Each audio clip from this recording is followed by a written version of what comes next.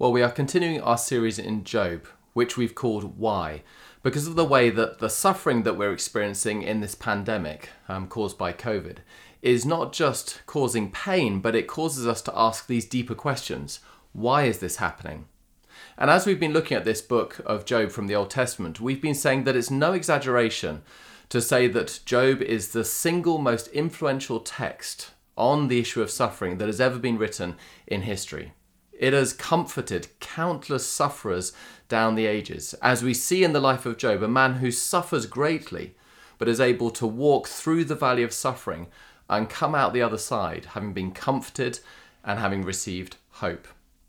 Last week we saw, as it says in chapter 16 verse 2, that Job's so-called friends are in fact miserable comforters, and we saw a number of ways not to be like them and to avoid the dangers that they fell into of being miserable comforters. This week we're going to look at Job himself and look at him as an example and what it is we can learn from him about how to suffer well, I guess is one way of putting it. That is, how to walk through the valley and to receive comfort and to receive hope in the midst of that as you come out the other side. We're going to see three things from Job this week.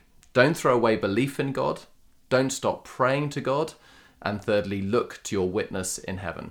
Let's think first of all about don't stop believing in God. Don't throw away belief in God. The first thing to notice is that despite all of Job's suffering, at no point does he actually contemplate or allow himself to go to thinking that there is no God. He always retains his belief in God. So in verse 7 he says, "Surely God, you have worn me out. You have devastated my entire household." In verse 9, he says, "God assails me and tears me in his anger and gnashes his teeth at me." And then in verses 11 to 12, he says, "God has turned me over to the ungodly and thrown me into the clutches of the wicked. All was well, but he shattered me. He seized me by the neck and crushed me." Now, as we read those verses, they are challenging. And we need to be clear that Job is saying some things about God that actually aren't true. So he says, "God, you have worn me out. You have devastated my entire household." But as we've seen in chapter 1, it's more mysterious. It's more nuanced than that. God is in control of all things. But God isn't actually the one who has devastated Job's household. He has rather allowed Satan to do that. It was Satan's initiative, but God is still in control. Secondly, it's also not true that God is angry at Job and gnashes his teeth at him, as Job says. We've seen that God loves Job, and God isn't doing this to Job because he's angry at him. Job is commended by God to Satan. God says, "There's no one like my servant Job." God loves Job, and again, it's a mystery as exactly why he's allowing this, but it's certainly not because he's angry.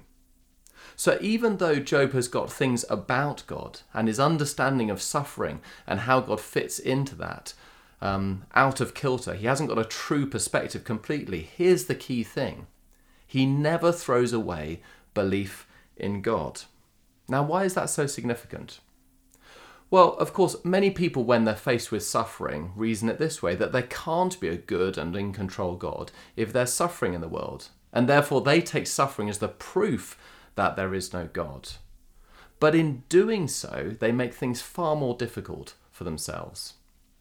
It's been said that when belief in God becomes difficult, the tendency is to turn away. But in heaven's name, to what? And that's a really important question. Consider, for example, the problem of pain and suffering. You know, pain is a key part of the natural order. If evolution is right, then actually it's essential to the natural order. The whole natural order is underpinned by suffering and death. That's the way that evolution happens. And if there's pain in the world, then we are unusual as creatures that we don't just take pain, but we turn pain into suffering. That is, it has a moral quality to it. We say it should not be this way. Pain, if you like, is the physical response, the thing we feel, but suffering is the moral explanation for it. It shouldn't be this way. But if there is no God in heaven, then there's just the natural order. If it's all by random chance, there is no ought or should that things should be like. In other words, we are constructing this, but it's a fantasy. Listen to the author Annie Dillard in her Pulitzer Prize-winning book, Pilgrim at Tinker's Creek, where she explores this very poignantly. She said, I realise that either this world is a monster or I myself am a freak. Let's consider the former. This world runs on chance and death and power, but I cherish life and the rights of the weak versus the strong. So that must mean that I crawled by chance out of a sea of amino acids, and now I whirl around and shake my fist at the sea and cry, shame! We little blobs of soft tissue crawling around on this planet's skin are right and the whole planet is wrong. Let's consider the alternative possibility, she writes.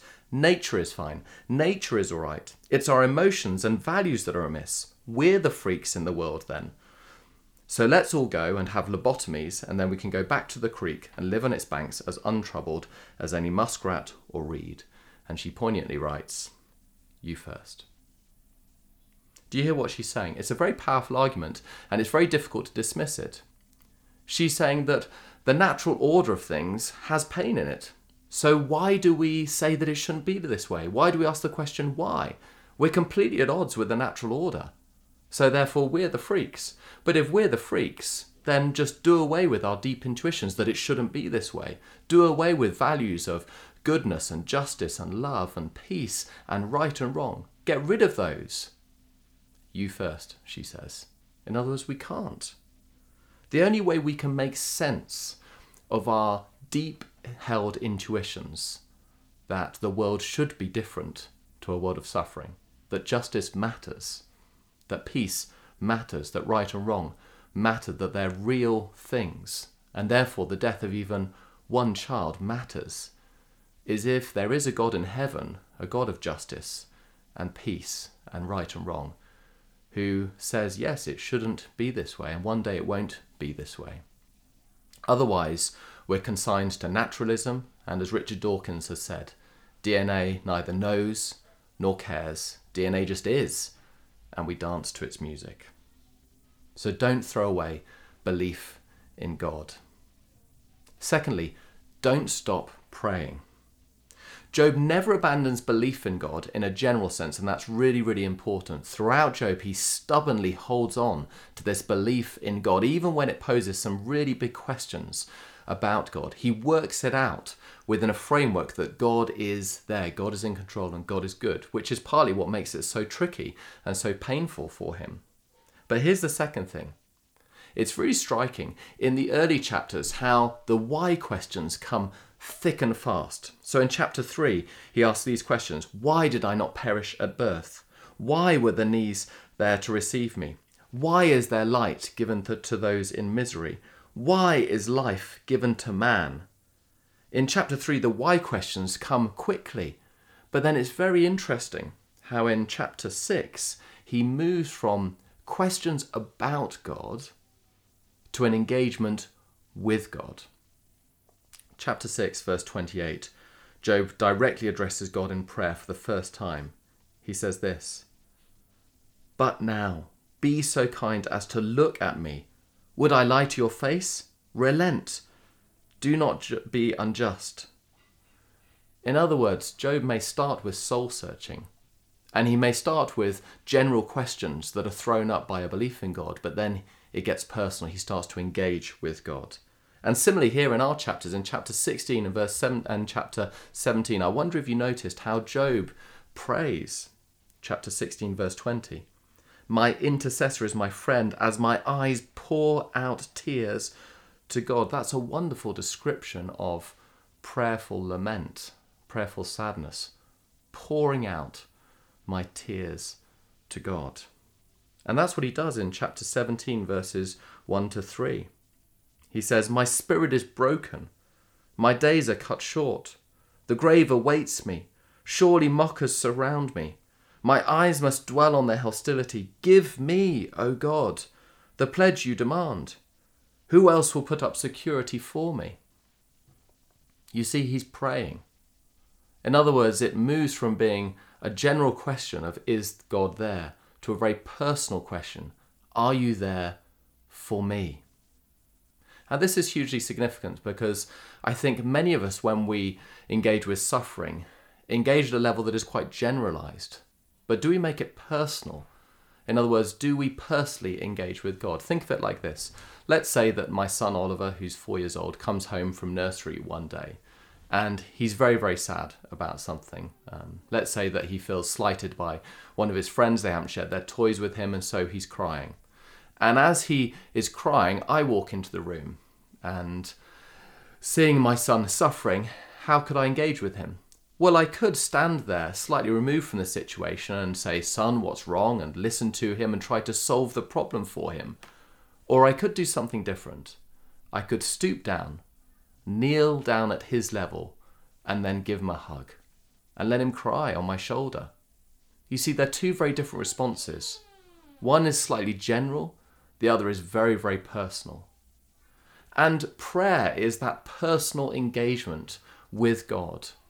Because ultimately, we're going to see in the book of Job that what comforts Job is not answers that he gets from God. It's really challenging that as the book goes on, and when God finally responds, God does not give Job the answers to the many, many questions that he's been asking. God does not lift back the veil and show him everything that happened in chapter 1. But God does engage with Job on a personal level. In other words, God gets personal.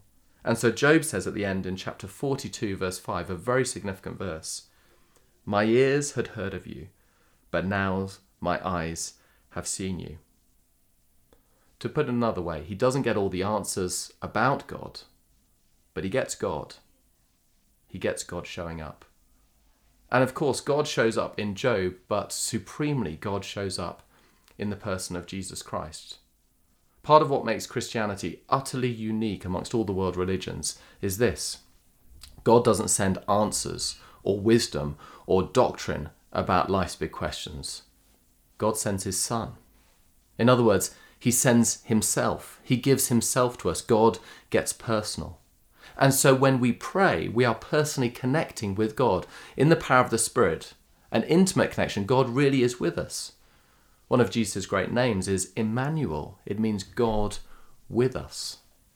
So do you move from the general to the very personal? Do you engage with God? When I was a younger minister and I would go into pastoral situations, I think on reflection that often my main concern would be going in and trying to give people solutions, trying to answer all their questions, trying to show them different verses of scripture that would speak into their situation. And there's something that's good and right about that. But now I notice, years later, and I think after many more pastoral situations, that my goal really when I go to see people who are grieving is very, very different. The main thing that I long for now is to ensure that they are praying to God, to point them to God, not so much to answer their questions, but to establish or re-establish or to foster their relationship with God. Often I will take them to the Psalms because there you see the psalmist connecting with God. Often I will pray with them and ask them, have they prayed? Are they able to pray? And if they're not, I will say, why don't you pray with me to reconnect them with God? Because what our hearts really need is not so much answers from God, but what we need is God. And wonderfully, in Jesus Christ, we get God. So pray, not so much to get things from God, but pray to get God. If you don't know what to pray for, just talk to him about how you're feeling. Tell him, he already knows, but there's something so powerful about speaking to him. Oh, what peace we often forfeit. Oh, what needless pain we bear, all because we do not carry everything to God in prayer. So don't stop believing in God. Don't stop praying to God.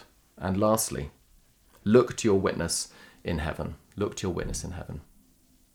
As Job wrestles with his questions and as he wrestles in prayer, there are moments where he seems to kind of rise up out of the valley of suffering and despair, and the sunlight breaks through the clouds.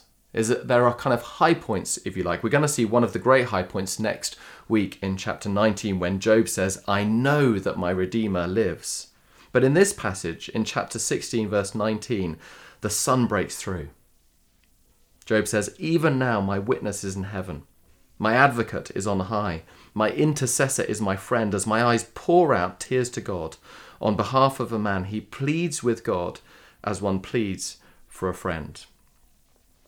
Now, when we see a verse like this, and we know the full revelation of Scripture in the New Testament and the person of Jesus Christ, then of course we think this is remarkable. How can Job speak like this? Does he know everything about Jesus, our great witness in heaven?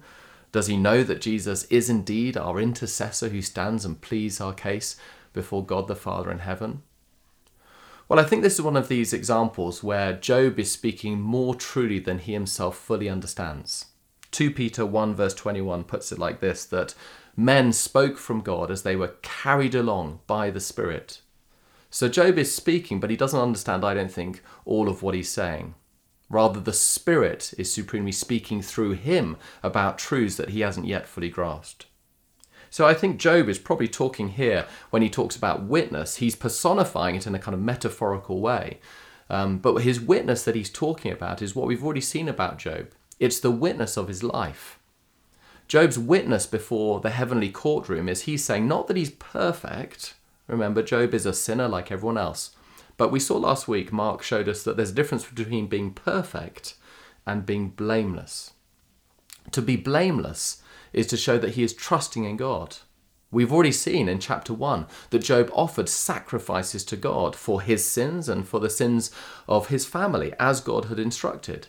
In other words, Job's witness before God is not saying I've done nothing wrong, but saying I've offered sacrifices for everything that I've done wrong and everything that my family have done wrong. And since, God, you have assured me that you will accept my sacrifices, I am blameless before you. So I don't understand why you seem to be punishing me or seem to be angry at me. He's saying that is his witness. And as he speaks and as he prays it out, he personifies that witness as an intercessor, as a friend who pleads with God.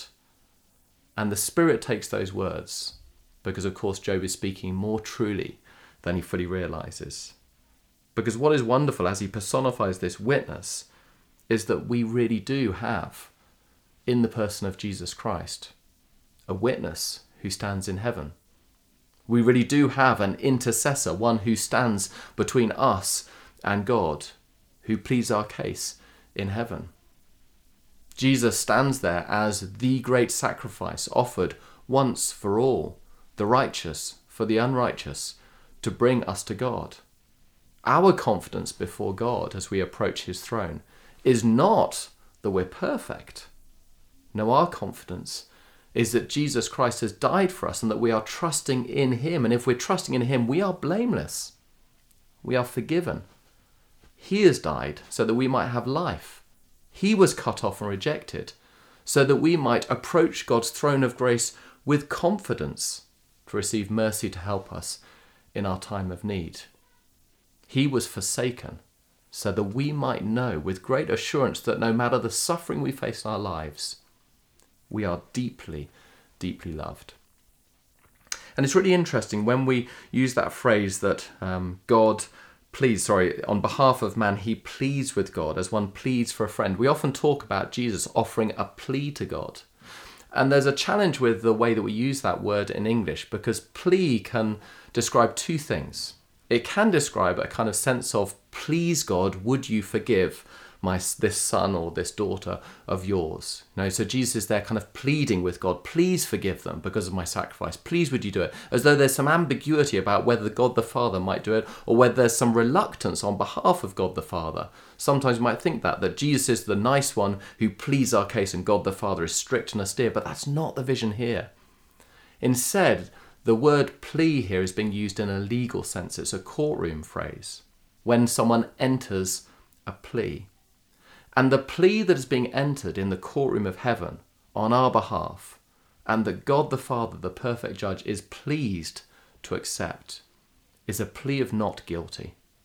Because God the Father and God the Son and God the Holy Spirit have all been united in one great work, which is the work of salvation. As Jesus dies on the cross, he pays. And here's the thing we know about justice. When the penalty has been paid, double jeopardy means it can never be paid again. Once paid, for all. So Jesus doesn't stand in the heavenly courtroom saying to the Father, please would you forgive Pete Nicholas.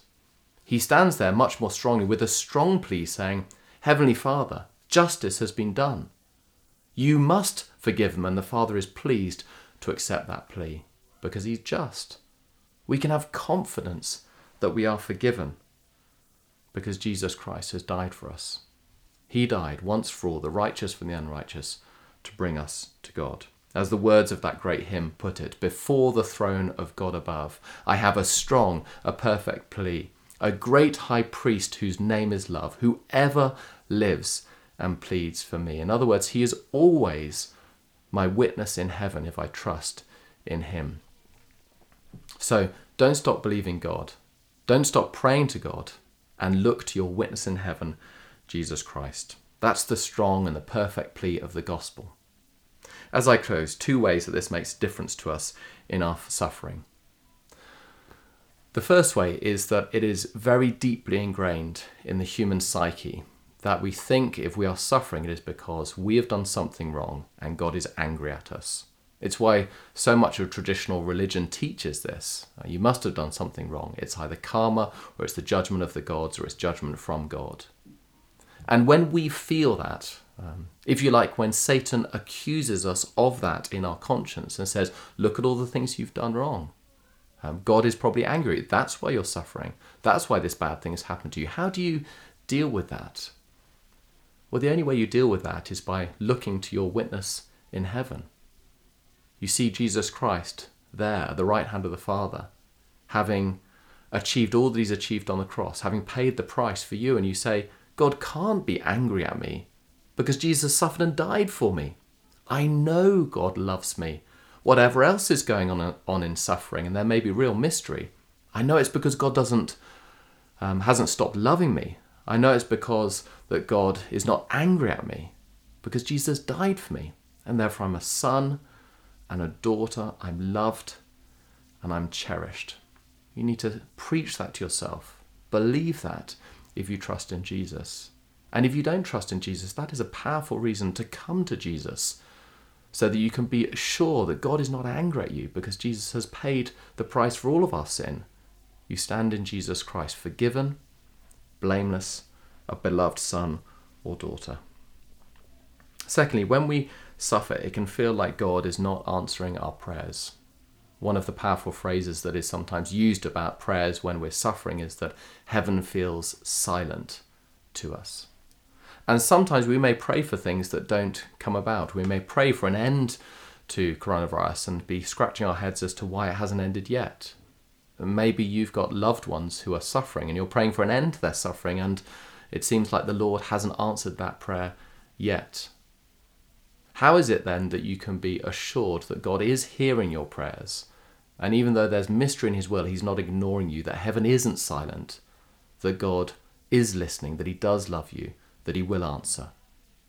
Well, you can only be confident because you have a witness in heaven, Jesus Christ, who is there, meaning that your prayers always hit home.